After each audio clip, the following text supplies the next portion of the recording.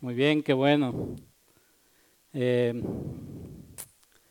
Primero que nada doy las gracias a nuestros pastores de la iglesia, Pastor Carlos, Pastor Leo, por la confianza que han puesto en mí. Para aquellos que no son todavía de la iglesia, no soy pastor, eh, para que después no vaya a haber confusiones. Eh, Así que quería hacer esa pequeña aclaración. Y en esta mañana quiero que nos pongamos todos de pie y vamos a hacer una oración, nos vamos a poner en las manos de Dios. Padre, Señor, en el nombre de Cristo Jesús, Señor, te doy las gracias porque tú nos has permitido poder estar aquí, papá, Señor. En esta mañana me pongo en tus manos, Padre, Señor. Te pido, Señor, que usted me use como un instrumento, papá, Señor, que sea usted hablando, Señor, a nuestras vidas, Padre Santo, Señor. Que no sea palabra de hombre, papá, Señor, sino que sea tu palabra, papá, Señor, tocando nuestro corazón, Padre Santo, Señor. Yo te pido, Señor, que toques nuestro corazón, Señor, que lo prepares, Padre Santo, Señor, y que lo predispongas para escuchar tu palabra, Padre. En el nombre de Cristo Jesús, amén. Pueden tomar asiento. ¿Tiene alguien el clicker?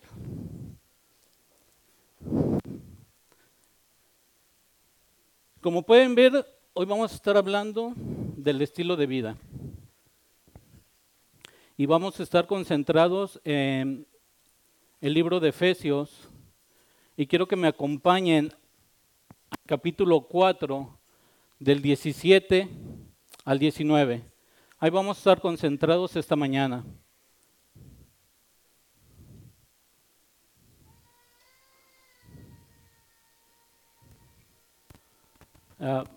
Mati, ¿me ayudas a...? Ahí está. Entonces, Efesios 4, 17 al 19 dice: ahora les pido, de parte del Señor Jesús, que ya no vivan como los que no conocen a Dios, pues ellos viven de acuerdo con sus tontas ideas. Son gente ignorante y terca, que no entiende nada y por eso no disfruta de la vida que Dios da. Han perdido toda vergüenza, se han entregado totalmente a los vicios y hacen toda clase de indecencias. Al comienzo de este capítulo, el apóstol Pablo dice que somos llamados a ser un pueblo y por eso debemos cultivar la unidad. Y como somos llamados a ser un pueblo santo, también somos llamados a cultivar la pureza. Entonces veamos que unidad y pureza son dos palabras muy importantes e indispensables en la vida del cristiano. Los creyentes formamos parte de un cuerpo, que es la iglesia, y debemos manifestar un estilo de vida que realmente demuestre que vivimos en Cristo. Amén.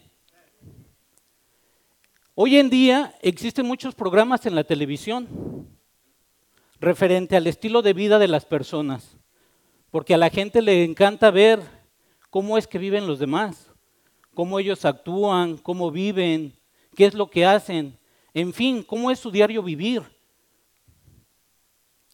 Y es por eso que es tan importante el estilo de vida, ya que los demás, de la misma manera, están observando la forma de vivir de los cristianos. En Mateo 5, 13, 16 nos dice: ustedes son como la sal que se pone en el horno del barro para aumentar su calor.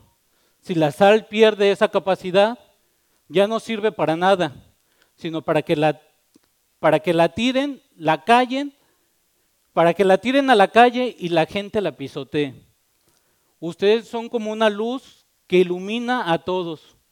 Son como una ciudad construida en la parte más alta de un cerro que todos pueden ver. Nadie enciende una lámpara para meterla debajo de un cajón. Todo lo contrario, la ponen en un lugar alto para que alumbre a todos los que están en la casa. De la misma manera, la conducta de ustedes debe ser como una luz que ilumine y muestre cómo se obedece a Dios.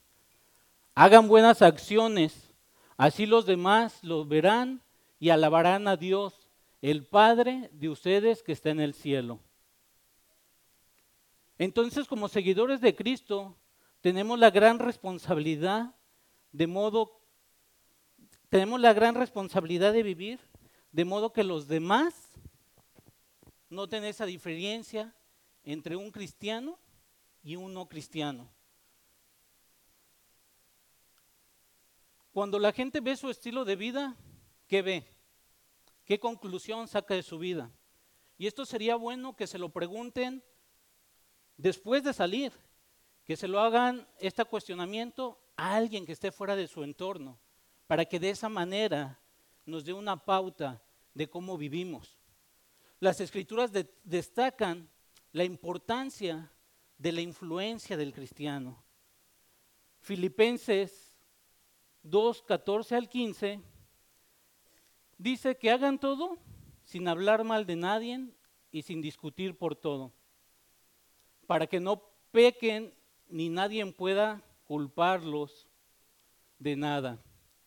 En este mundo lleno de gente malvada y pecadora, ustedes como hijos de Dios deben alejarse de la maldad y brillar por su buen comportamiento. Es por eso que la urgencia de vivir la vida del cristiano es lo que recalca Efesios 5:8. Dice que no conocer a Dios es como vivir en la oscuridad. Y antes ustedes vivían así, pues no lo conocían, pero ahora ya lo conocen y han pasado a la luz. Vivan entonces como corresponde a quienes conocen a Dios. En Efesios 4:17 en adelante se describe con detalle el estilo de vida del cristiano. Y es donde aprenderemos la importancia de que nuestra influencia hacia los demás demuestre lo agradable que es vivir la vida del cristianismo. Ahí en el versículo 17 encontramos una palabra que es muy importante. Es muy importante para nosotros, es la palabra andar, que es lo que hoy comentaremos, y proviene del verbo paripateo, y esto se utiliza para evidenciar el contraste de la forma de vivir, de antes y la nueva forma de vivir ahora. Y en esto es en lo que nos vamos a ir basando. Vamos a ver los estilos de vida y vamos a ver unos contrastes. Efesios 2:1 dice que antes ustedes estaban muertos para Dios, pues hacían el mal y vivían en pecado. Efesios 4:1 dice, yo que estoy preso en servir a Dios, que estoy preso para servir a Jesús, les ruego que vivan como deben vivir quienes, como ustedes, han sido llamados a formar parte del pueblo. Efesios 5:1, ustedes son hijos de Dios y Él los ama. Por eso deben de tratar de ser como Él es. Efesios 5:8 nos habla de no conocer a Dios es como vivir en la oscuridad. Antes ustedes vivían así, pues no conocían, pero ahora le conocen y han pasado a la luz, vivan conforme corresponde a quienes conocen a Dios. Entonces todos estos versículos que acabamos de ver identifican el verbo andar, que corresponde del griego paripateo, que significa un caminar durativo y perdurable, que no se detiene, que es constante. De esa forma es como el cristiano tiene que seguir su vida en un caminar día tras día. La enseñanza que se desprende en el versículo 17 nos enseña de que hablar de cosas espirituales debe de estar conectado con nuestra forma de vivir. El cristianismo no es conocer de Jesús y seguir viviendo mi vida como la vivía antes. Porque no es mi vida más Jesús, sino todo lo contrario. Es Jesucristo más una nueva vida en Él.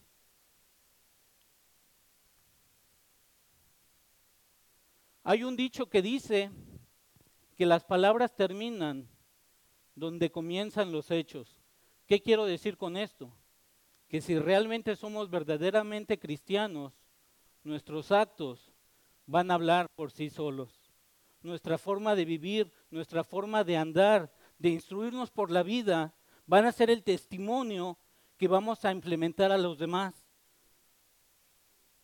Y debido a que usted y yo somos seguidores de Cristo e imitadores de Dios, debemos de vivir en nuestro diario vivir de esa manera, siendo imitadores de Cristo, comportándonos de la manera que Él nos pide.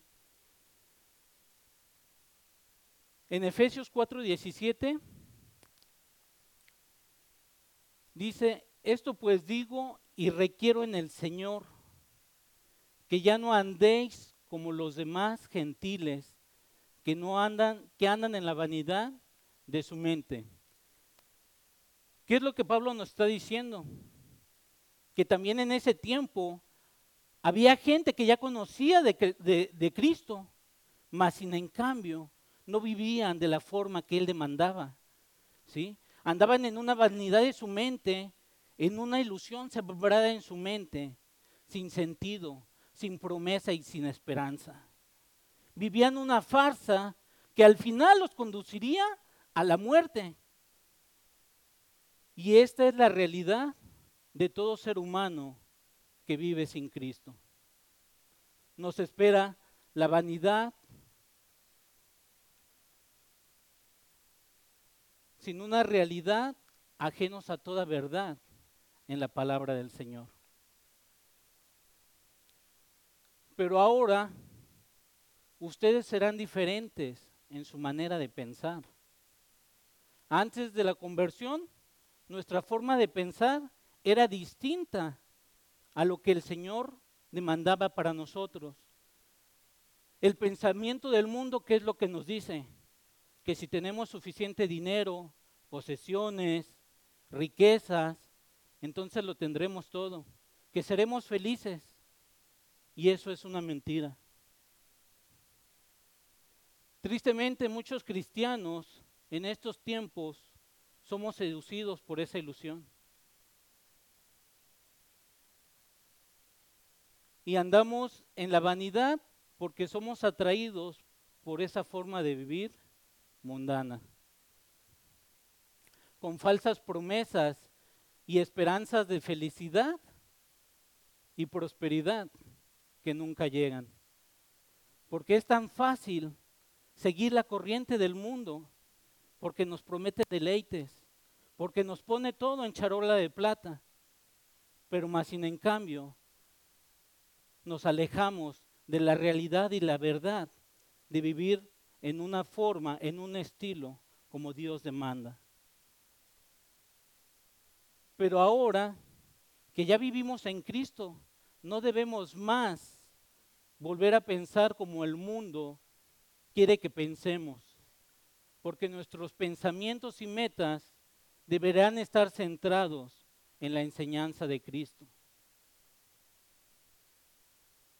Efesios 4:18 dice que teniendo el entendimiento entenebrecido, ajenos a la vida de Dios, por la ignorancia que en ellos hay, por la dureza de su corazón. Pablo hace una alusión de la forma de vivir de estas personas que viven ciegos en la oscuridad, que su entendimiento está sin luz. Por más educación y cultura que ellos hayan adquirido, viven de todos modos con pensamientos irracionales. Y no quiere decir que los que están afuera no tienen conocimiento, porque sabemos que afuera hay mucha gente con mucho conocimiento, con inteligencia, preparados, estudiados, pero no estamos hablando de un conocimiento en una manera de tener palabras, sino estamos hablando de un conocimiento de Cristo, de ser llenos de la palabra de Dios, de estar llenos de lo que Él nos habla a través de su palabra. Porque nosotros podemos tener muchas letras, nosotros podemos tener mucho estudio y podemos ver predicaciones a diario, podemos leer tantos libros cristianos, pero ¿qué tanto conocemos de Él? ¿Sí? Esto es diferente. El llenarse de letras, llenarse de entendimiento, de conocimiento, ¿sí? ¿Qué provoca? Que tengamos una mente vacía, porque no lo conocemos a Él, porque no entendemos lo que Él quiere. Por eso Pablo dice que no podemos vivir como aquellos que su mente hay mucha información, mucho intelectualismo, pero poco conocimiento de la palabra de Dios. Porque el principio de la sabiduría es el temor a Dios.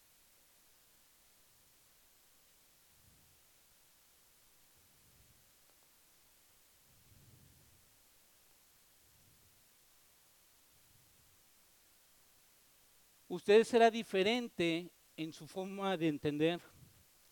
Entender es la palabra que significa comprender y recibir.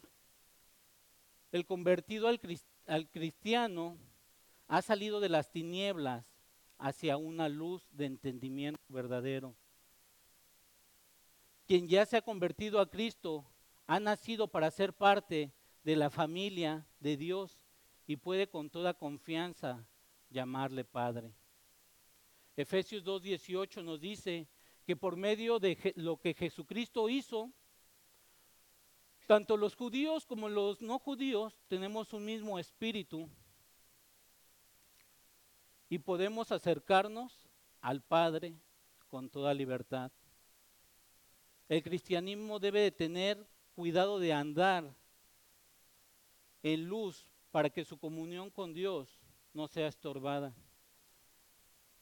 En 1 de Juan 1:6 nos dice que si afirmamos que tenemos comunión con Él y andamos en tinieblas, mentimos y no practicamos la verdad. Pero si andamos en luz, como Él es luz, tenemos comunión los unos con los otros. Y la sangre de Jesucristo, su Hijo, nos limpia de todo pecado. Si decimos que no tenemos pecado, nos engañamos a nosotros mismos y la verdad no está en nosotros. Si confesamos nuestros pecados, Él es fiel y justo para perdonarnos nuestros pecados y limpiarnos de toda maldad. El mundo no conoce a Dios y no desea conocerlo. Y los que no se han sometido a Cristo son como el pueblo que describió el profeta Isaías en Isaías 1:3. El buey conoce a su dueño y el asno el pesebre de su amo, pero Israel no conoce, mi pueblo no entiende. Pero como cristianos hemos llegado al conocimiento proveniente de Dios y en base a ese conocimiento traemos una orientación de nuestro estilo de vida. Filipenses 3:10 nos dice que lo he perdido todo a fin de conocer a Cristo, experimentar el poder que se manifestó en su resurrección, para participar en su sufrimiento y llegar a ser semejante a Él en su muerte. Por lo tanto, sépanlo bien, El mundo tiene un corazón endurecido, pero como miembros de Dios tenemos un corazón compungido. Y de esto nos habla Hechos 2:36, 38. Dice que por lo tanto, sépanlo bien, todo Israel, que a Jesús, a quien ustedes crucificaron, Dios lo ha hecho Señor y Mesías. Cuando oyeron esto, todos se sintieron profundamente conmovidos y le dijeron a Pedro y a los otros apóstoles: hermanos, ¿qué debemos de hacer? Arrepiéntase y bautícese cada uno de ustedes en el nombre de Jesucristo para perdón de sus pecados. Les contestó Pedro, y recibían el don del Espíritu Santo. Y eso es precisamente lo que nuestros hermanos van a hacer esta mañana. Ellos han tomado la decisión de salir de las tinieblas para entrar a la luz que Dios promete.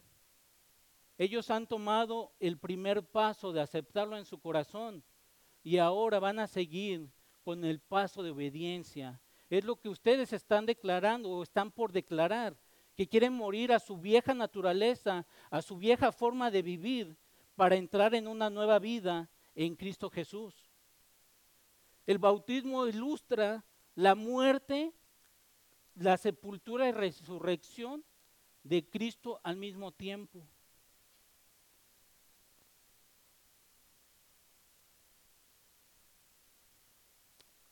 Cuando el pecador confiesa al Señor, muere al pecado, ¿sí? Cuando nosotros declaramos que somos pecadores, ¿sí? El Señor nos limpia todo eso malo, todo eso podrido que teníamos en nosotros y nos hace hacedores de Él, ¿sí? Nos da ese privilegio de poder estar limpios.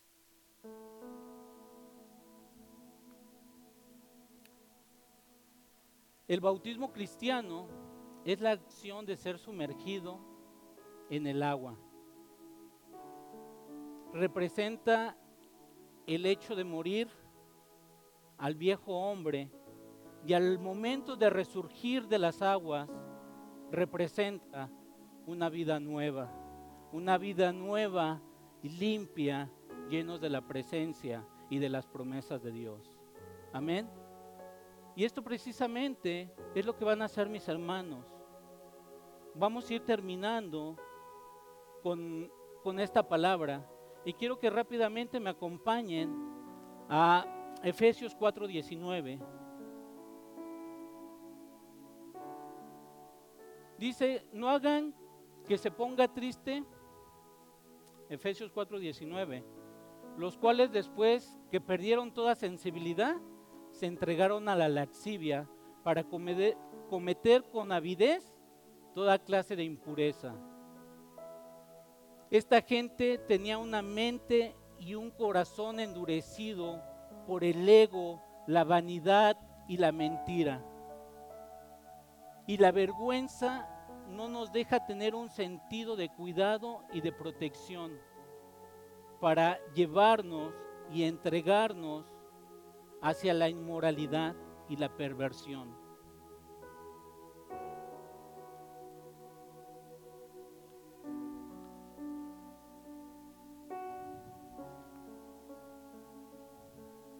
Los laxivos, ¿qué quiere decir? Que son gente indecente, entregados a sus propios deleites carnales. Viven con avidez, son personas que recurren con toda velocidad, están ansiosos de caminar hacia la inmoralidad. No tienen un saciamiento, están ansiosos de vivir de esa manera. Y toda clase de impureza nos habla de la ciudad como Sodoma y Gomorra, una ciudad perdida, corrompida, entregada totalmente a sus pasiones y deleites, sin un conocimiento de Cristo. Y esto lo podemos ver reflejado en esta sociedad, donde ya no hay una conciencia, donde podemos ver que hoy en día es tan natural, es tan práctico darse hombre con hombre, mujer con mujer.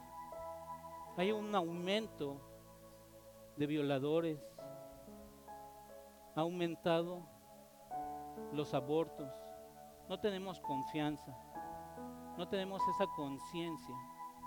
Y es que el mundo ha conseguido ser tan insensible,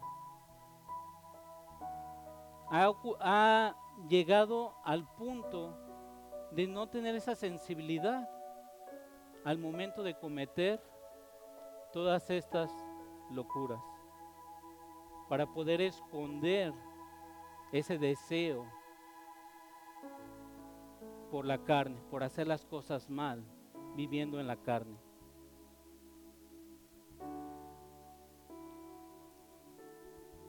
Es por eso que los que no viven un estilo de vida, los que viven un estilo de vida mundanos, no les importa cómo el egoísmo perjudique a los demás. Para ellos todo es normal. No les importa lo que tú o yo sintamos. Es simplemente referente a lo que mi deseo me dicta hacer. Por eso las Escrituras nos dicen que como cristianos vivamos cada día con la preocupación por cómo nuestra vida influencia a los demás.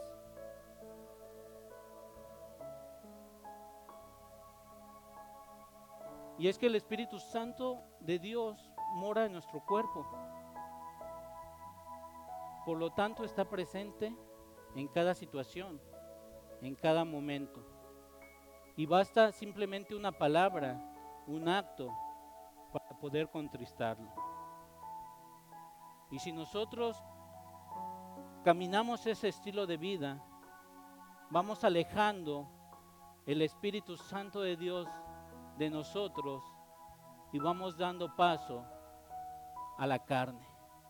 Regresamos a nuestras viejas vestiduras, a nuestra vieja forma de vivir. Y vamos haciendo de lado lo que Dios quiere que hagamos.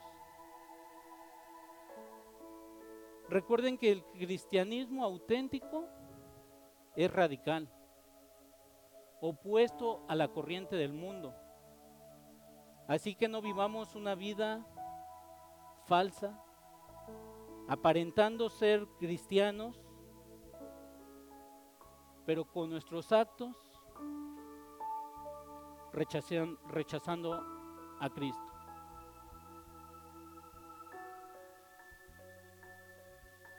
Que nuestros actos no influyan en aquellas personas que no conocen al Señor. Que nuestro estilo de vida refleje la luz, la sal en nuestras vidas. Que seamos esa luz para los demás y que no seamos una piedra de tropiezo en aquellas personas que no conocen. Sé que tenemos muchas cosas que trabajar, ¿sí? Y esta palabra habló personalmente a mi vida, porque me muestra muchas cosas que hago en mi diario vivir, ¿sí? Sin darme cuenta de que en esa envoltura de pensamientos entenebrecidos le doy cavidad a la carne, le doy cavidad, le doy lugar a todo aquello que está fuera del ordenamiento de Dios. Y que con mi forma de ser, con mis actos, rechazo la forma y el estilo de vida que Dios demanda en mí. Así que yo quiero cerrar con esto, recordándoles que el cristianismo es un estilo de vida y que no se trata de mi vida más Cristo. No se trata de vivir mi vida, seguir haciendo lo que acostumbro a hacer día con día,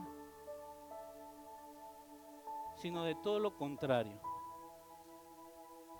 Es Jesucristo más una nueva vida que Él nos entrega. Amén. ¿Sí? Es vivir cada día en esa enseñanza de tratar de seguir haciendo lo correcto, de vivir ese estilo de vida que sea luz, que seamos luz hacia los demás, que no vivamos bajo la corriente del mundo. Recordando siempre esto, es Cristo más una nueva vida. Amén. Dios les bendiga.